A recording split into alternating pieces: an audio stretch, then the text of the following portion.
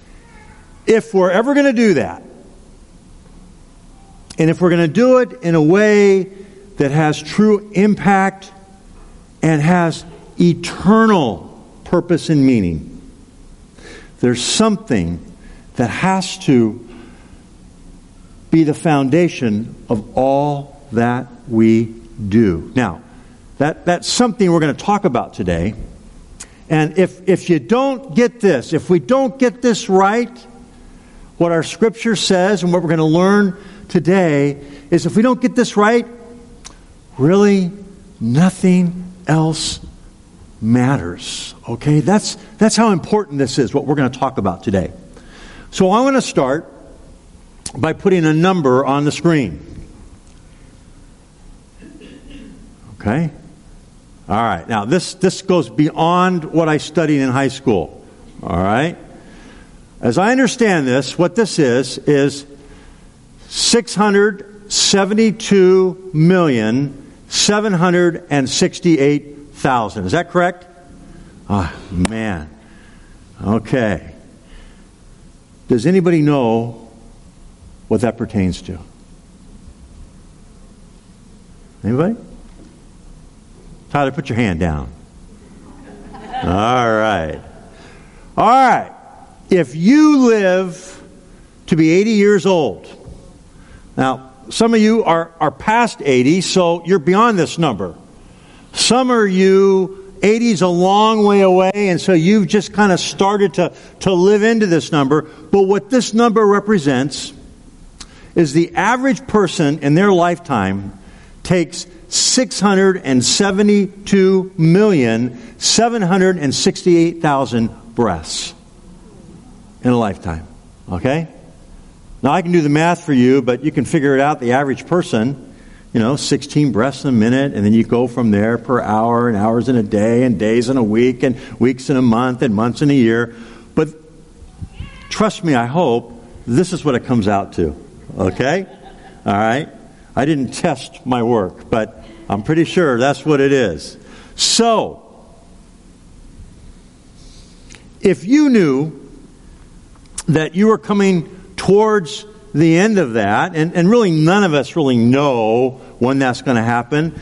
Some of us are going to exceed that. Some of us, we're going to fall short of that number. But as we think of that number, and if you knew that your life was kind of nearing the end and you were taking your last few breaths, what might be important to you? Well, there was a survey done of a group of individuals. I'll tell you a little bit about it.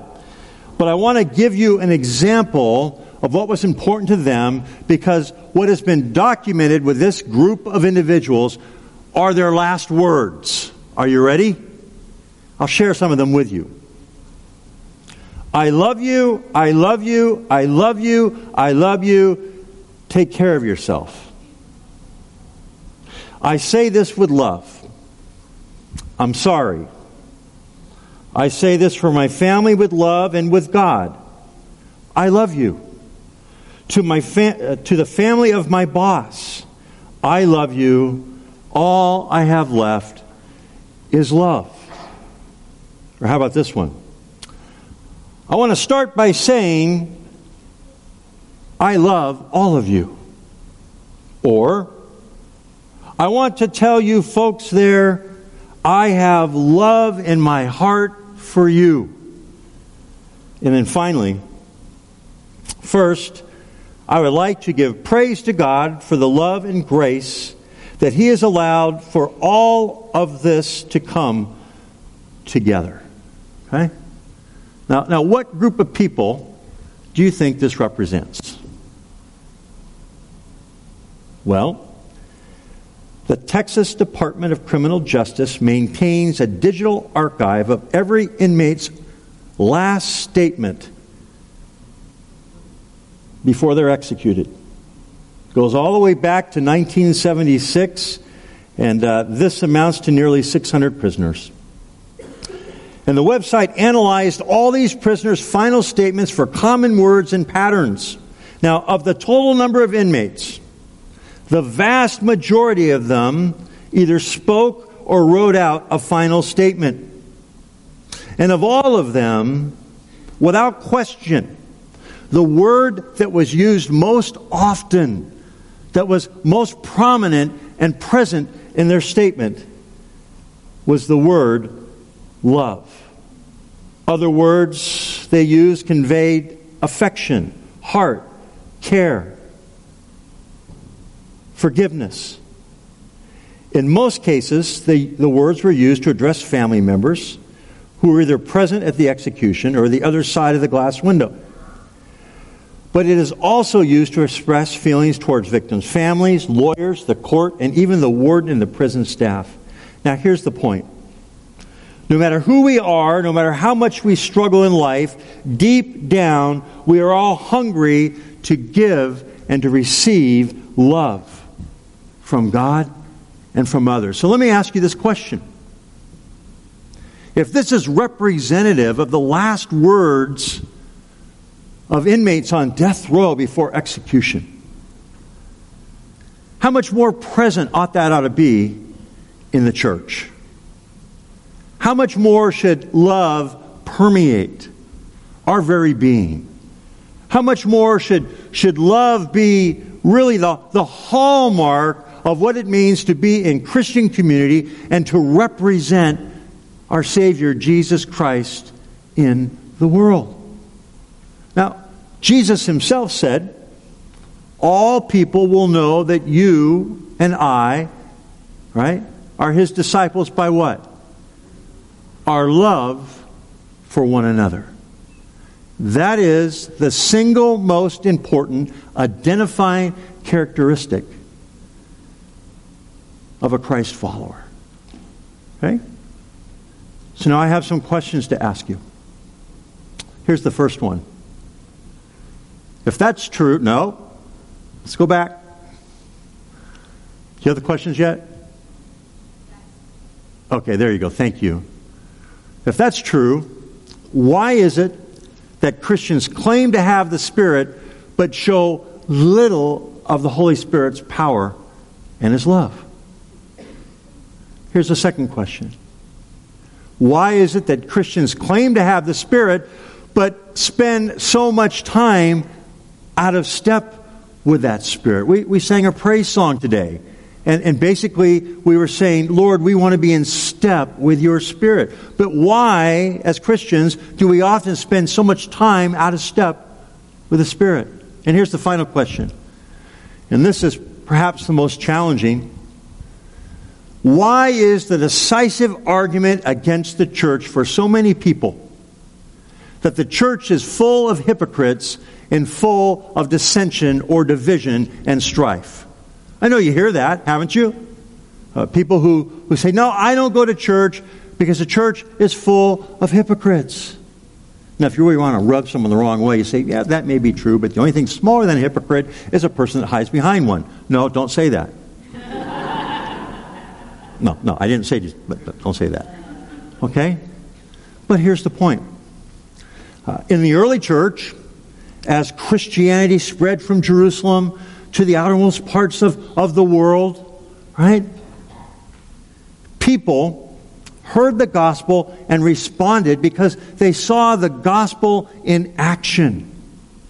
They saw it in action. They saw Christian community, and they saw the love that bound Christ followers together. And that love was so attractive, that community was so strong that people were wanted to be a part of it. And we read in the book of Acts, early on in the life of the church, that there were hundreds, there were thousands of people coming and wanting to be followers of Christ because they saw love in action. They saw it lived out on the human stage with people who were in love with Jesus and loved each other. And they wanted it. They wanted to be a part of that.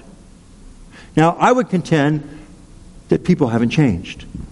That people are the same. That people want to know love. They want to give love. They want to be a part of a community that's loving. And the church ought to be the place where people run to because the love of our risen Savior Jesus Christ is so present that it's irresistible, and people say, I want some of that. But you know what I believe that the main barrier to that is? It's you and me. It's how we live our lives. Are we living in a way that people see the love of Christ in us? And are we relating in a way that people see the love of Christ through us? That's a good question, isn't it? Now, in our passage today in 1 Corinthians chapter 13, the Apostle Paul is writing to a church that has a problem. It has a love problem. And that love problem is manifested in divisions in the church. Now, the divisions take many forms. Some of the divisions are based around their preferences of teachers or pastors, if you will. And some people say, well, I'm of Apollos, or I'm of Cephas, or I'm of Paul. Or somebody might say, well, my teacher, man, I'm so plugged in, I'm of Jesus himself. And they were priding themselves on who their teachers were, or who was it that helped grow them up in the faith. Who taught them the doctrine that they practiced. And so there was this competition about who my teacher was, who's my pastor. And there was division based around that. I can't imagine that, but that's what was going on. And then there were gifts. They had spiritual gifts, and those gifts were active in the body of Christ. But then there were people who were saying, guess what? My gift is better than your gift. And my gift is an indication that I'm more spiritual than you are. So there was a spiritual pride that was going on there. And then there were lifestyle issues that were based in an improper understanding of Christian doctrine and faith and what it meant to come out of a non-Christian culture and be blended together as people in a new way of living. And there was confusion and misunderstanding about what that meant. And there was division around that. And then division around some doctrines. And so it was a church divided. And in our passage today, 1 Corinthians 13, the context is that the Apostle Paul is saying, listen, you're missing the point. It doesn't matter how gifted you are. It doesn't matter how spiritual you purport yourself to be. That if you don't have love, if love is missing from among you, all that other stuff really amounts to nothing. And then he gives this example. He says, if you speak in the tongues of angels, if you have this gift of speaking in tongues in this case. But love is absent and missing in your life.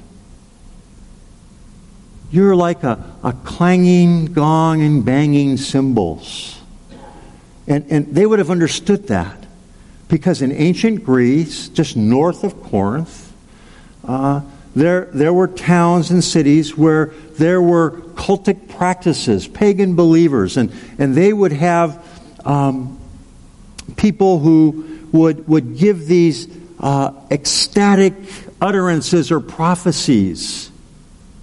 And the way it would work is their followers would circle around them with instruments, and they begin to move around in a circle about the person in the middle. And they'd bang the cymbal and the gongs, and they'd wait, and then that person would give some kind of ecstatic utterance in a tongue that they didn't understand. And what Paul is saying is, listen, it doesn't matter what your spiritual gift is. It doesn't matter even if you have this gift of tongues, in this case. If you don't have love, you're no better than the people up the road who don't know Jesus, who just make a lot of noise. That's how you are. Do you understand that? That's what he's saying. And then he goes on to say that love is patient. Love is kind. It does not envy. It does not boast. It is not proud. It does not dishonor others. It is not self-seeking. It's not easily angered. It keeps no record of wrongs. Love does not delight in evil, but rejoices with the truth. It always protects, always trusts, always hopes, always perseveres. Love never fails. Okay? Love is the first fruit of the Spirit. Let's look at Galatians 5, 22 and 23. But the fruit of the Spirit is love, joy, peace, patience, kindness, goodness, faithfulness, gentleness, and self-control. Can we read that together? But the fruit of the Spirit is love, joy, peace, patience, kindness, goodness, faithfulness, gentleness, and self-control. Now this comes from Galatians chapter 5. And in Galatians chapter 5, the Apostle Paul is contrasting the fruit that comes from people's lives when they're living outside of the Spirit of God. Let's call that the flesh. And he's contrasting that with the fruit that is present in the lives of those who are followers of Jesus, who are submitted to the Holy Spirit. And so, love is the first fruit of the Spirit. The ability to love is not a result of our own efforts. Frankly, it's a result of the Spirit of God in our lives. So, love as the first fruit, love is the foundation. It is what unifies all the other fruit together in our lives. Can you see that? In fact, theologian Richard McBrien says it this way: if love is the soul of the Christian existence, it must be at the heart of every other Christian virtue. Thus, for example, justice without love is legalism. Faith without love is ideology. Hope without love is self-centeredness. Forgiveness without love is self-abasement. Fortitude without love is recklessness. Generosity without love is extravagance. Care without love is merely duty. Fidelity without love is servitude. Every virtue is an expression of love. No virtue is really a virtue unless it is permeated or informed by love. And so love, as the first fruit of the Spirit, cannot be manufactured in our own human strength. It's not a result of our own self-sufficiency. We can't conjure it up. We can imitate it. But it's only authentic in our lives when it's a result of the power of the Spirit of God. Now, Tessa, come on up here. Maddie, come on up here.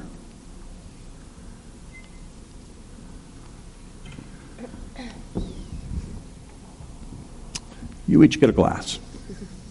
Okay. So, these glasses represent the life of a believer, and their lives are filled with Jesus Christ, the one who is the living water. Now, I want to do something. I want to take 2 packages of Alka-Seltzer. I'm going to drop one in Maddie's glass. Now, that package represents the Holy Spirit. When we come to faith in Jesus Christ, God claims us as His own. He gives us the Holy Spirit as a down payment, as a guarantee that we belong to Him and of our heavenly inheritance to come. Okay? Now, He gives it to us for other reasons too, but all of us who are Christ followers, right, receive the Holy Spirit. But notice, here is the Spirit in the life of this believer, represented in the glass that Maddie's holding up. What's going on? Nothing. Right? Now, here's the second believer. Here's the Holy Spirit dropped into the glass. Hold that up so everybody can see it. You see what's going on? You see the bubbles. You see what's going on. There's lots of activity. And really what this represents is what the Apostle Paul is talking about. Not only as it relates to Galatians chapter 5, but in 1 Corinthians. That we, as followers of Jesus Christ, that we begin to exhibit, we begin to model Christ-like behavior, character, virtue as a result of the Holy Spirit when the Holy Spirit is active in our lives. But here's the difference. Some of us have the Holy Spirit but are not living in submission or surrender to the Spirit, and so our lives look like this. Others of us understand if we want the fruit of the Spirit, the first fruit being love, which unifies all the other fruit, it's the foundation of everything, right? That we have to surrender to the Spirit of God in our life. We have to say, Lord, release your Spirit within me, that it might be active, that it might bubble up, that it might overflow, that my life might reflect this glass rather than this glass. Because the love that God is calling us to can only happen as a result of the release of the Holy Spirit in our lives. And each and every one of us, if we're going to experience love as the first fruit of the Spirit, need to be in submission and surrender to the Holy Spirit. Okay? You see that illustration? All right, let's hear it from Maddie and Tessa.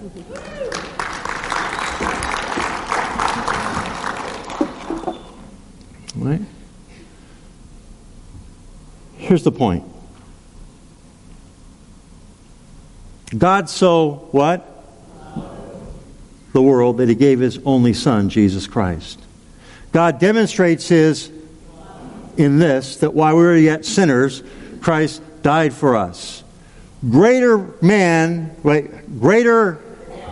has no man than to give his life and lay it down for his brother or his sister. In 1 John, John writes, God is love. God is love. Dr. Kenneth Moiner says it this way: joy is love exalting, and peace is love at rest. Patience is love enduring in every trial and test. Gentleness is love yielding to all that is not sin. Goodness is love in actions that flow from Christ within.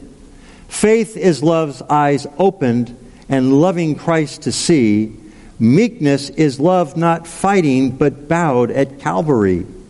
Temperance or self-control is love in harness under Christ's control. Christ is love in person, and love is Christ in our soul. Now, if you have your Bibles, look again at 1 Corinthians 13, beginning in verse 4. And I'm going to read this a little bit differently. Christ is patient. Christ is kind. He does not envy. He does not boast. He is not proud. Christ does not dishonor others. He is not self-seeking. He is not easily angered. He keeps no records of wrong. Christ does not delight in evil, but rejoices with the truth. He always protects. He always trusts. He always hopes. He always perseveres. Christ never fails. Do you see that? That the very characteristic and nature of love that God calls us to is the very life of Christ. That life might be released in us through His Holy Spirit. That we might exhibit the fruit of the Spirit. And as that's released in us, it's demonstrated in a life of action through us. If we were to sum up Paul's theology of love, he would say this: love is defined by Christ giving His life sacrificially, inspired by the Holy Spirit, and expressed in our actions towards others. Martin Luther King said it this way: if any of you are around when I have met my day, meaning when I die, I don't want a long funeral. And if you get somebody to deliver the eulogy, tell them not to talk too long. Every now and then I wonder what I want them to say. Tell them not to mention that I have a Nobel Peace Prize. That's not important. Tell them not to mention that I have 300 or 400 other awards. That's not important. Tell them not to mention where I went to school.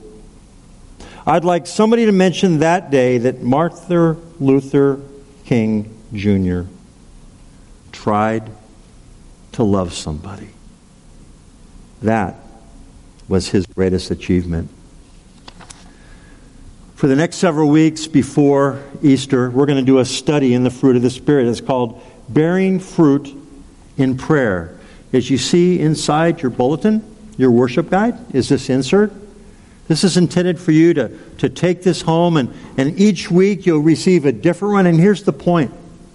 That as we are in surrender of the Holy Spirit, we are prayerfully engaging the Spirit of God and asking that fruit would be manifested in and through our lives. I invite each of you to take this home and to participate in it as we prepare ourselves for Easter. And then finally, as you leave out in the lobby, you'll find these devotionals. The season of Lent begins on Wednesday, and we have 2 different devotionals from Henry Nouwen, and they cover each day leading up to Easter Sunday. And so this is a great way to prepare yourself for the celebration of our Lord's resurrection. So let's the worship team come forward. Let's pray. Father, we thank you that the first fruit of the Spirit is love. And we ask now in the name of Jesus that the power of the Holy Spirit would be manifested in and through our lives, and that we might be a congregation that is known first and foremost as a congregation where love is present. Father, would you help us today not only to seek you, but to surrender to you. And Father, may that love fill us. May it fill this room. May it be the hallmark of our relationships with each other. And we pray this in Jesus' name. Amen.